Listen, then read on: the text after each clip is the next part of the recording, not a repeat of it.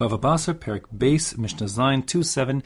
This is a wonderful Mishnah because it emphasizes something which you don't see too often in Chazal, which is the importance of keeping Eretz Yisrael beautiful. Okay? Here we're talking about distancing things, but it's not the usual case of one neighbor damaging a different neighbor.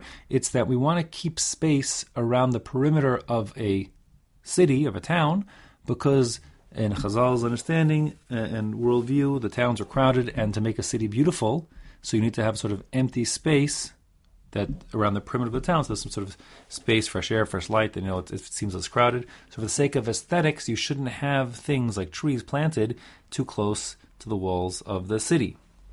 Elsewhere we'll learn in Erechim that you can't even have fields like within 1,000 amos of the city, but that's something totally different. Here we're talking about trees close to the walls of the city.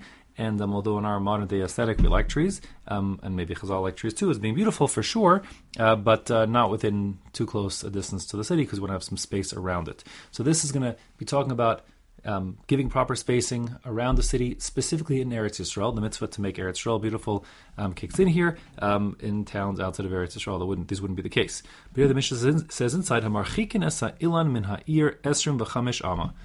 The distance of empty open space you should have around the perimeter of a city is 25 amos, something like around 12 meters, 30, 40 feet.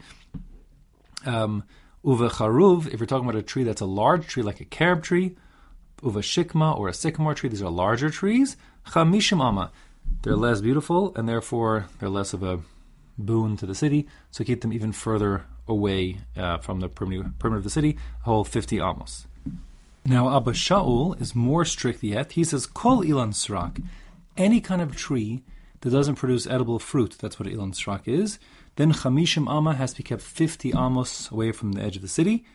Halacha would follow Tanna Kama, however. Im ha'ir kadma, now if the city was there first, and then someone planted this tree, it's a private tree, so he had no right to do so, and therefore, kotzetz ve'eno nosan damim, we'll chop down his tree.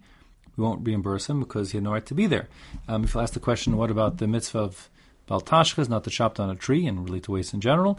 The answer is you are allowed to chop down fruit trees when the benefits of not having the tree there or taking the tree itself outweigh the value, the economic value of the tree's production itself, and that will be the case over here for the common weal, the public good of having space and beauty around the city.